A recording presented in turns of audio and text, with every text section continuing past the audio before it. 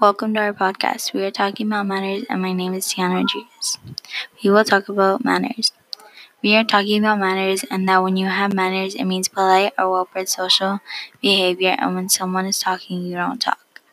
Using manners means saying to your friend, "Please pass me the blue crown," instead of pointing at it and shouting, "Give me that."